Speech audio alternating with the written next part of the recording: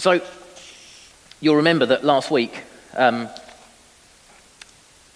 we spoke a bit about evangelism and the Alpha course that we're going to be starting in September. And I sort of introduced it, and I mentioned how over the next 6 to 8 weeks we're going to have a series of sermons that take some of the challenges of Alpha, some of the topics that are talked about, and we're going to put them into a sermon series. And it will serve two things. Firstly, it's never a bad thing to be reminded of some of the fundamentals of our faith. And secondly, it's going to help anyone here who doesn't know the first thing about Alpha. When I say later on in the summer, go and invite people, you will know what it is that you're inviting them to, which is always a good thing. So,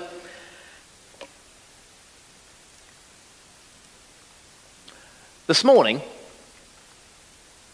sermon is entitled Boring, Untrue, Irrelevant. Now, some would argue that most of my sermons could carry that title.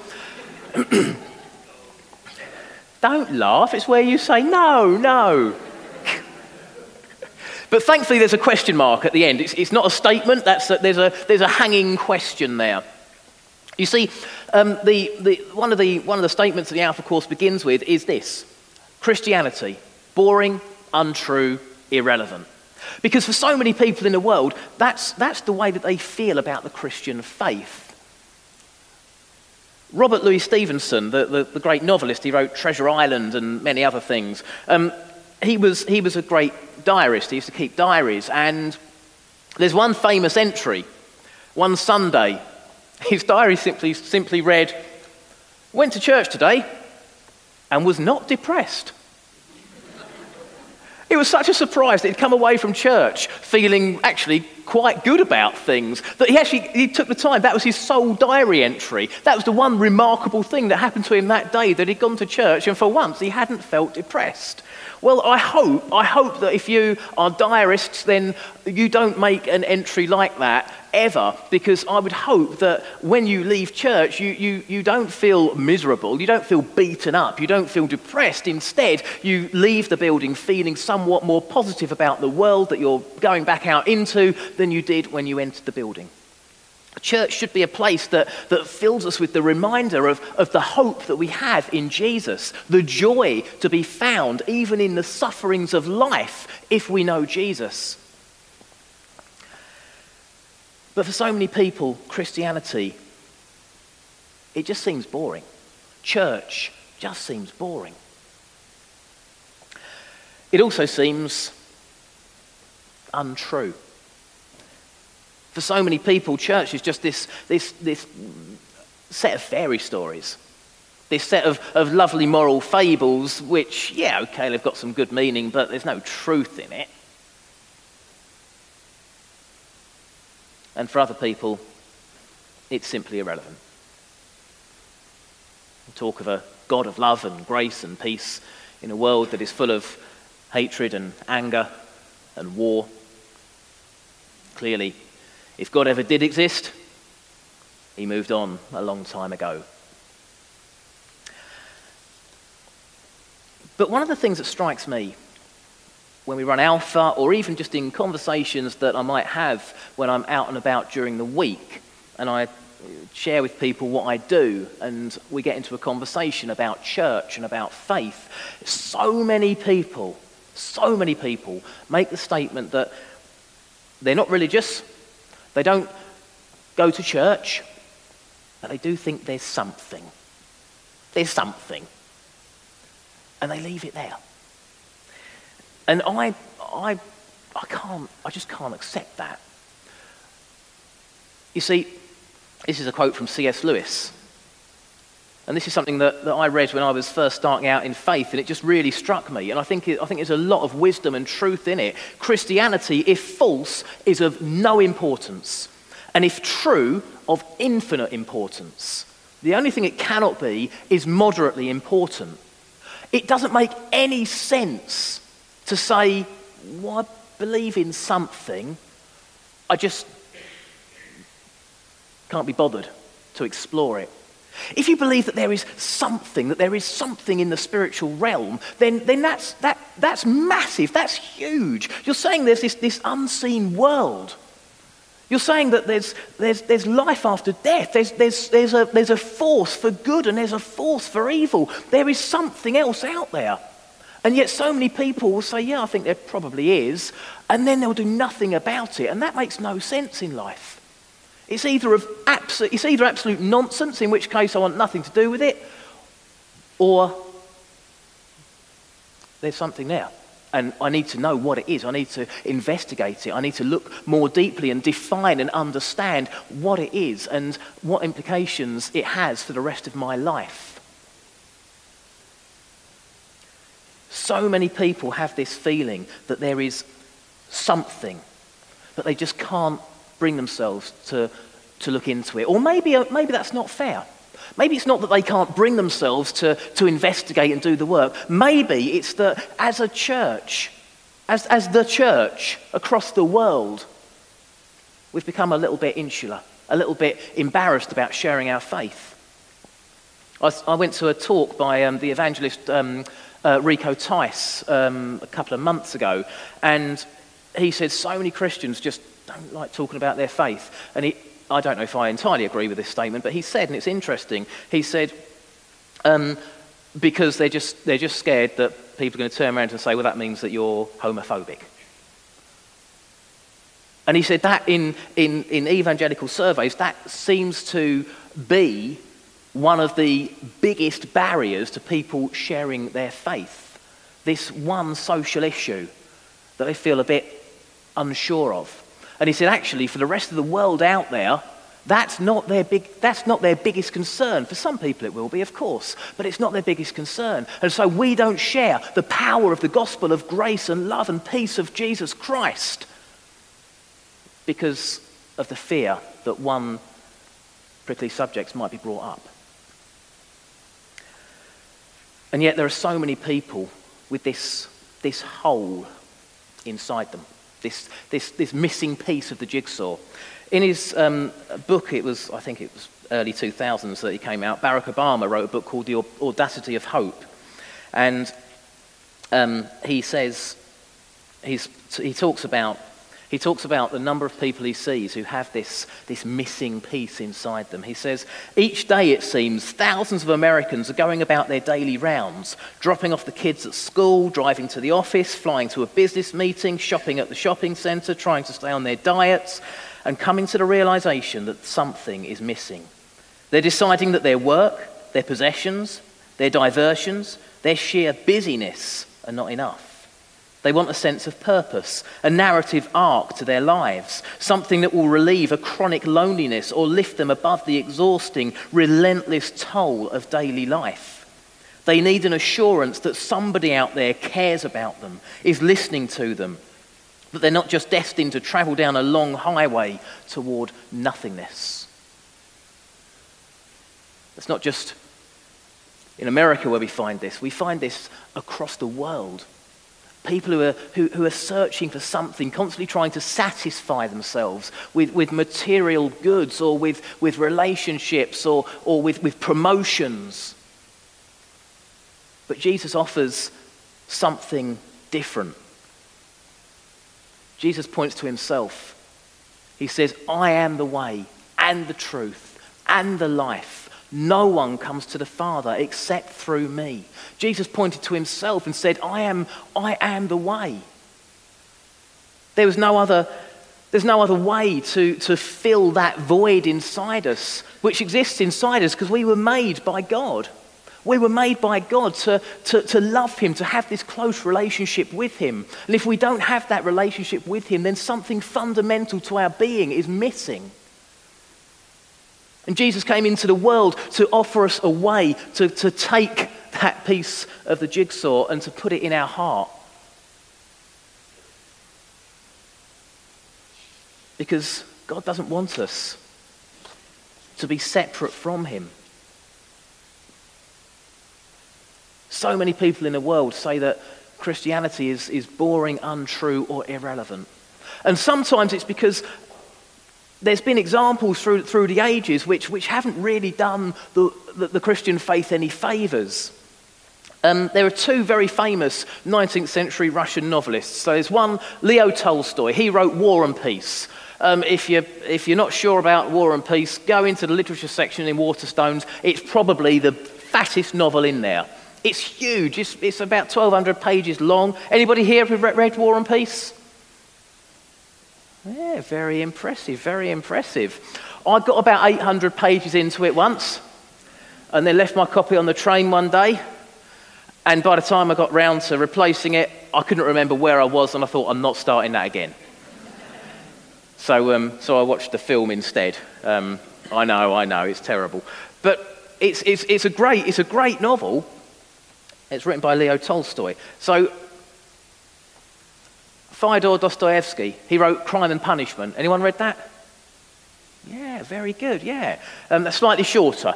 Still a difficult read, but brilliant. Anyway, these two Russian novelists had two very different takes on the Christian faith. Tolstoy, he was really impacted when he read the Sermon on the Mount as a young man.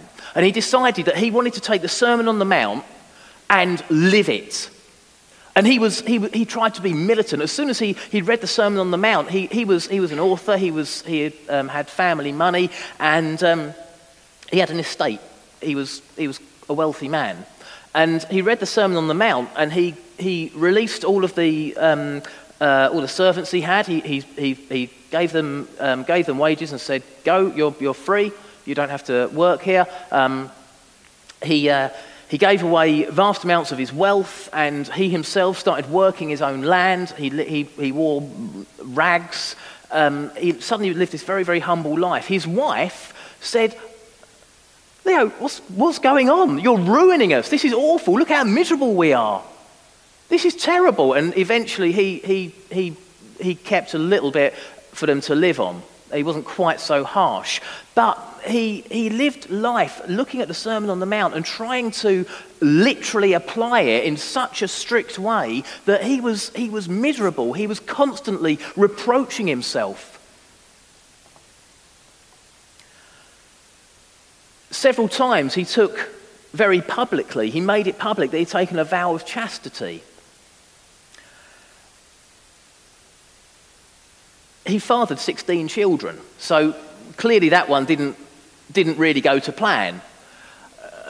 But he kept on trying to self-impose these rules and restrictions, these things that he didn't feel that he could live a life with any joy, with any real enjoyment of life, any fulfillment, because he was constantly looking at the teachings of Jesus and saying, "I'm not living up to it, I'm not living up to it, I'm not living up to it." And eventually, Tolstoy, the more he wrote, the more famous he became, and the more famous he became, the more wealthy, and he felt he was completely unworthy. He didn't want the wealth, he was ashamed of it. And so in the end, he took himself away, he disappeared, he was estranged from his family, and he died a lonely pauper on the streets. One of the greatest novelists the world's ever seen. And because of his faith, that's how he ended up. Not a great advert for the Christian faith. Dostoevsky, he sounds a lot more fun. So he didn't start life as a Christian. In fact, as he started to write, again, he came from a well-heeled family, and as he started to write and he grew famous and he had wealth, and he would spend it on gambling and on drinking and on women, and he lived a real he was probably kind of a 19th century rock star, you know. If he'd had a TV, he would have thrown it out of a hotel room window at some point. And he was part of an organisation which was anti-Tsarist, so they wanted to overthrow the ruling regime. And one day he was arrested as part of this organisation and sentenced to death. But the Tsar had recognised that he didn't want to execute. I don't know why, I don't know the full background, but what I do know is that he arranged this mock execution. So Dostoevsky and several of his colleagues were blindfolded, put against the wall, the firing squad were brought in, and there was the ready, aim, and these guys, they were convinced any second, bullet through the brain, I'm dead, any second. And then just before the word fire, or whatever the Russian equivalent is, a messenger turned up. And it was all pre-arranged, but these guys didn't know that. And the messenger turned up. There's a message from the Tsar. He wants you to go and do a few years hard labour instead, and then you'll be free once you've served your time. He'd been, as far as he was concerned, he had received a second chance. On his way to the hard labour camp, he was given a copy of the New Testament, the only book that he would be allowed to keep in prison. And he read it. And he read it through the eyes of someone who recognised that they had been given this second chance, who recognised that he was on the verge of death and he hadn't done anything to deserve the reprieve, he hadn't earned the reprieve, he was banged to rights, he'd been part of this organisation, this terrorist group, but he was given this second chance. And so he then read the gospel through those eyes, and that changed his life. Because from that moment on, he knew joy. His wealth he used to bless others. He celebrated life. He was grateful every day. And he absolutely took his second chance and lived a life that reflected the gospel that he'd read. For so many people, they think that becoming a Christian involves living a Leo Tolstoy style life. One of rules, one of discipline, one of, frankly, a lack of joy. They don't know that actually, rather than that legalistic approach to faith, Jesus encouraged a Dostoevsky approach to life. Not the drink and the women and everything else beforehand, but that moment where you suddenly realise Jesus changes everything. I'm going to share another quote from Barack Obama.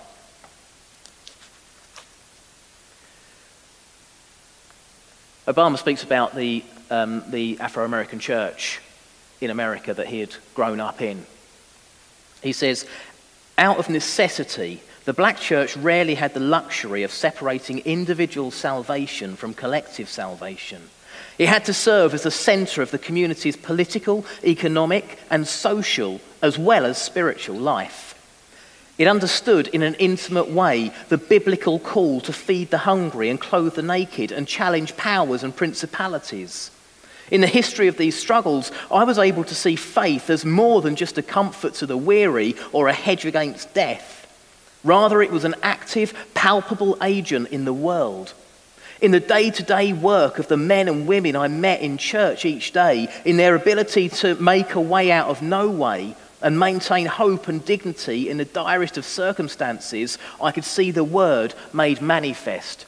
In other words, he didn't look around and see people beating themselves up for their personal failures to achieve the perfect standards that Jesus set. Instead, he saw a church full of people who went around grateful that they were forgiven and responding by wanting to serve others and share as best they could the example of Jesus.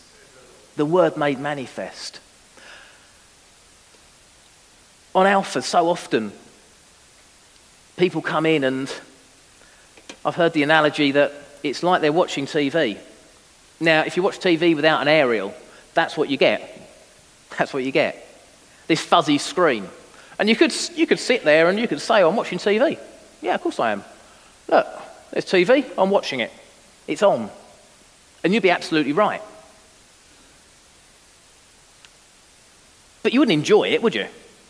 There'd be this frustration. You would have heard other people talking about, oh, did you see so-and-so? Did you see this? Did you see this? Did you see the latest Netflix series? Did you see Eurovision? And you'd be thinking, well, I'm sitting here watching TV like everyone else, but I'm missing something. I'm missing something. Of course, the thing you're missing is an aerial. Now, apologies that I've chosen a TV set there, which is probably out in the 1950s. But it's still true today, isn't it? If you don't plug in an aerial, you don't get reception. You don't get to see. You don't get to fully appreciate and enjoy watching TV. Well, living life is exactly the same. Jesus offers us an aerial to plug in, and suddenly you think, wow, this thing that I've been sitting watching for so many years, I'm seeing it differently now. I'm appreciating so much more of what it's got to offer. I'm enjoying it. It's not that I'm thinking, oh, I've been told I've got to plug in all right, now I've got it brings it to life. You suddenly start doing something with this contraption that you've never been able to do before. And so,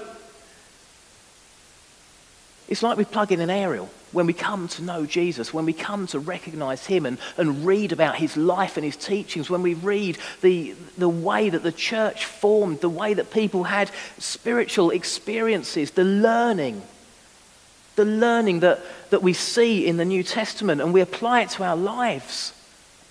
And suddenly knowing Jesus is a wonderful thing. Another C.S. Lewis quote: I believe in Christianity as I believe that the sun has risen, not only because I see it, but because by it I see everything else. One guy I know who did the Alpha course, he said, he got to the end of the course, and he said, I feel like I was seeing everything in black and white before, and now I'm seeing it in colour. And those sorts of testimonies are not unusual. In fact, they're common for so many people who actually take the time to read about Jesus, to learn about him, to listen about him. They suddenly realize that a Leo Tolstoy approach to faith it's not the Jesus way. It's not the Jesus way. The Jesus way is far more seeing the grace and appreciating it and understanding it and then responding to it. Because there is no condemnation for those who are in Christ Jesus. Yes, we are not made perfect this side of the grave. We are still sinners, of course we are. We still have all the habits and faults that we had before. But through Jesus, we can come before our Father in heaven. We can acknowledge our imperfections, our impurities, our sin, and we can say, Father, forgive me. And we can know that in a way that cannot be done by anybody else in the world, we are forgiven. So that one day when we stand in judgment, the God of justice that we heard about earlier will have a list of all of our iniquities, all the things we've done wrong, but then Jesus will stand up and say, he's one of mine, she's one of mine. And so we will enter the kingdom of heaven. There is no condemnation for those who are in Christ Jesus. Jesus said, I am the way and the truth and the life. Now, truth is one of those concepts that we often talk about. What is truth? And without going too deeply into that, when we begin to explore faith, when we begin to read the gospel, we live in a world where we're encouraged to understand everything, to rationalize, to break things down piece by piece, to understand intellectually what we're reading. When we do that with the gospel, we begin to understand that this system of values that Jesus taught, it was revolutionary. It changed everything, and yet it wasn't just for a moment. The core values that Jesus taught still form the basis of our justice system today. Jesus changed the world, and the changes that he implemented are still relevant today. They're still relevant because Jesus wasn't just sent for a one specific moment in time. He was sent for all of time. But alongside an understanding of the difference Jesus made, there has to be an experienced understanding as well. There has to be a recognition that in our lives we can have a relationship with Jesus. When we open a door, when we let Jesus into our lives, when we pray to him, and when we consider the answers to prayer, the blessings that we've seen, Or when we look back at our own life story and we can see the number of times that circumstances or coincidences have happened in such a way that we've been in a certain place at a certain time to meet a certain person, to hear a certain message, and we can look back and we can see how God has been with us. Because he is with each and every one of us on our journey. Whatever you've done in your past, God knows about it and he loves you. But he doesn't dwell on that. He doesn't dwell on that. The name God identifies with is I am. He calls himself I am. Not I was, because he doesn't dwell in the past. Not I will be, because he's not an unfulfilled God. He says I am. He meets you wherever you happen to be in life. If that's at the bottom of the pit, God meets you there. If that's at the crest of a wave, God meets you there. And anywhere in between those 2 points, God meets us. And we can experience his presence and his love if we go looking for him. Jesus said, I am the bread of life. Whoever comes to me will never go hungry, and whoever believes in me will never be thirsty. Because Jesus offers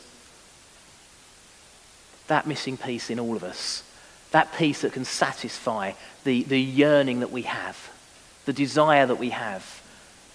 It cannot be satisfied by material means, by financial means, by status, by career, by relationships. It cannot be satisfied by any of those things. It can only be satisfied by a relationship with our God.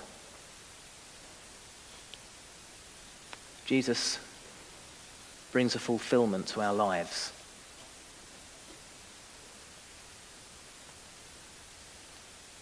He offers us a fulfilled life. A life where we're not broken by the circumstances that we live through because we have a hope. We have a hope in Jesus. A life where we can be part of an organisation, the church, the organisation that God himself ordained to make a difference in the world. And we do make a difference. Sometimes it might not feel like it, but the church makes a massive difference to the world around us. Even atheists often make the comment that although they don't like the church, they don't like faith, they don't like God, think it's all nonsense, actually, if you take the church out of society, society collapses. The church plays such an important role. And that's not a coincidence. That's because God ordained the church. God chose the church. He designed the church. This is not just an accident that we do what we do, that we are what we are. The church, right here, right now, and across the country, across the world, there are churches that are propping up individuals, societies, families, and making a true difference to lives. Because that's what God does.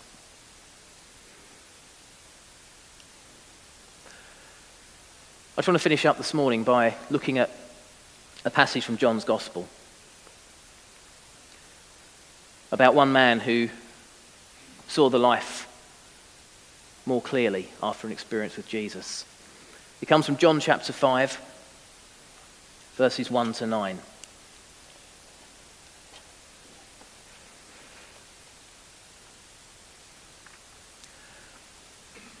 Sometime later, Jesus went up to Jerusalem for one of the Jewish festivals.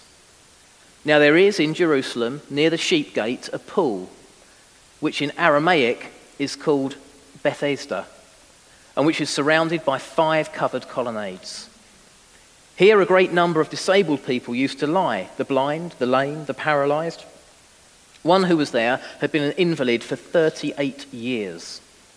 When Jesus saw him lying there and learned that he had been in this condition for a long time, he asked him, "Do you want to get well?" "Sir," the invalid replied, "I have no one to help me into the pool when the water is stirred. While I'm trying to get in, someone else goes down ahead of me." Then Jesus said to him, "Get up, pick up your mat and walk." And once the man was cured, and he picked up his mat and walked. This man spent his entire life unable to move, unable to live a fulfilled life. He's paralyzed. And he's been an invalid for 38 years. Now, we don't know his exact condition, but we know that he can't easily move himself. And there was this pool in Jerusalem. And every day at a certain time, the waters were stirred. And the waters became quite cloudy. Some say it was a mineral content, some say it was filth, some say it was just a silt on the bottom. But as the waters were stirred, local folklore had it that whoever got down to the waters first and put the afflicted part of their body in, or just got in, they would be healed. And this man, no matter where he put his mat, as he sat on his mat, when the water was stirred up, there was always someone else getting in first. Imagine the frustration of that. Every single day, there's someone who gets in first because someone turns up who actually they've tripped over something. Almost. They haven't got a really serious condition. They can move pretty quickly, but they've got a bit of tennis elbow, or they've got earache, or a bit of a cold or something. And so they come along to the pool. They know what time the water's going to be stirred. I'm there. I just can't move myself. It takes so long to get myself to the pool. There is always someone who walks over and sticks their arm in or jumps in. They get the benefit, and I don't. Because I'm sitting here on my mat. And Jesus walks up and just says, "Do you want to be healed? Get up, pick up your mat and walk." It's one of the great stories of Jesus cutting out the rules of the world, disrupting the rhythm of life. For 38 years, the man has sat there desperately hoping that one day no one will turn up, and even if it takes him half an hour to shift himself to the bank and get in, he'll be able to do it. He lives in that hope. That's where he puts all of his hopes in life. And it hasn't happened. And there must have been days when he thought, it's never going to happen. And Jesus just walks along and just says, "Do you want me?" Ignore the pool, ignore the stirring, ignore the local stories, ignore the people that might be quicker than you, more able than you. Don't compare them. Do you want me? Then get up off your mat and walk. There's loads and loads and loads that we could say about that particular story, but the one thing that I would like just to challenge you on this morning as we go and have tea and coffee after the service, and as you go out into the world to face whatever is thrown at you this week, I just want to challenge you. What's your mat? What's the security in which you truly focus your life? What is the one area, your comfort zone, that you don't like the idea of leaving? What is the one thing that perhaps prevents you from trusting in Jesus to the point where you're prepared to get up and not rely on the mat, not rely on your one little bubble of security in the world? But please don't feel beaten up or depressed as you leave church. Because notice what Jesus says. He doesn't say, leave your mat. That one possession that you've been basing yourself on, you've been sitting on, that one thing where you can sit and you can feel, this is my mat. This is my place in the world. This is where I am, and everything that goes on around me, I'm safe. Jesus doesn't say leave that. He says roll it up. Bring it with you. For so many people in the world, they sort of think that if they become a Christian, the church is going to demand their money, demand everything. It's going to be a meager and frugal and miserable existence, but that's not the teaching of Jesus. It's just that we don't let those things be Lord of our life. Jesus is Lord of our life. It's okay to have a mat, but we put it where Jesus tells us to put it. We use it as Jesus directs. Jesus does not come to be boring. He comes to fulfill life. Jesus is not untrue. He is the epitome of truth. Jesus is not irrelevant. He is the most relevant thing in the world today.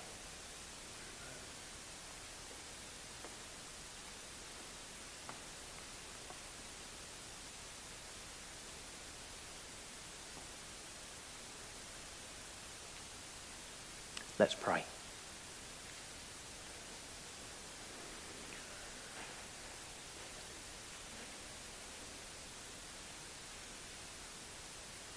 Father God, we thank you that we live lives of privilege compared to so many people in the world. Because there are so many people in the world who don't know you. And Father God, we pray that you will help us to recognize the opportunities that you provide to pick up our mat and to follow you. Opportunities that you provide to share our faith, to talk about our church, to talk about our own personal testimony with new people. And Father, we pray that you will help us to break down the barrier of fear, whatever shape that might take for each one of us. Father, we pray you will help us to break it down and to be bold, not forcing the gospel on people, but at least dropping it into conversation. At least giving people open invitations to ask questions, to examine their own personal relationship with you. Father, we pray that for all those people who come out with the mediocre, lukewarm statement that I think there's probably something in the world, Lord, we pray that you will use us individually and corporately to say, yes, there is. There is something else. But don't just leave it there. Look into it. There is something amazing. There is an aerial to plug into that blank screen. There is colour vision to be had in the world. There is a Saviour who died for you. And so, Father, as we look at the world around us, help us not to be discouraged in our own faith, but instead help us to burn more fiercely for you. Help us to be the ones that demonstrate the need that this world has for a God of love and a God of truth and a God of justice. Father, we thank you that as we look around, if we look hard enough, we see answers to prayer, we see miracles, we see you acting and working around us and inside us as well. And Father God, help us to celebrate those moments with you and to share them with those who perhaps don't yet know you. Father, help us to play our small part in building your kingdom. In the name of Jesus Christ our Lord. Amen.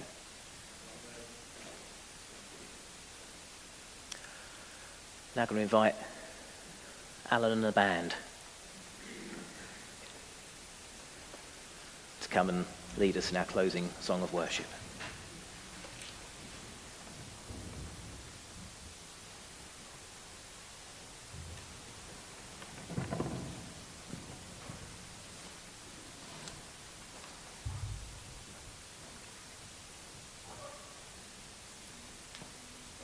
Tom said, Jesus changes everything. Some songs try to pack in so much of that gospel message, and I think this is one of those songs.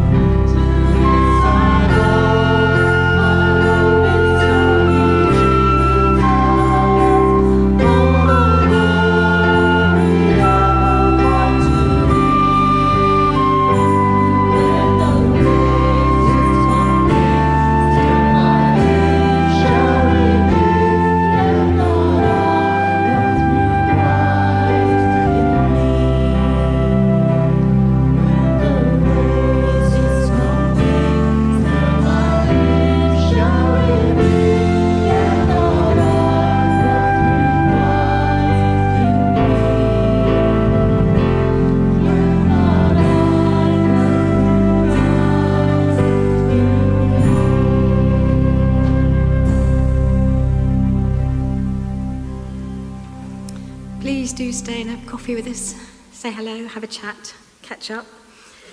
And please remember also the prayer team will be around at the front if you'd like to talk anything through that has been said this morning. We'll just close with a blessing together. Father, we just thank you for the time we have had together today. We thank you for those who shared earlier their personal achievements, birthdays, and news to give you thanks for. We thank you for Tom and for the word that he's brought this morning. And we ask that you'll just give us strength and wisdom as we aspire to live out our faith this week in the knowledge of your words. I am the way, the truth, and the life. Give us your joy and bring us back next Sunday full of new experiences in you, having put you first this week. Amen.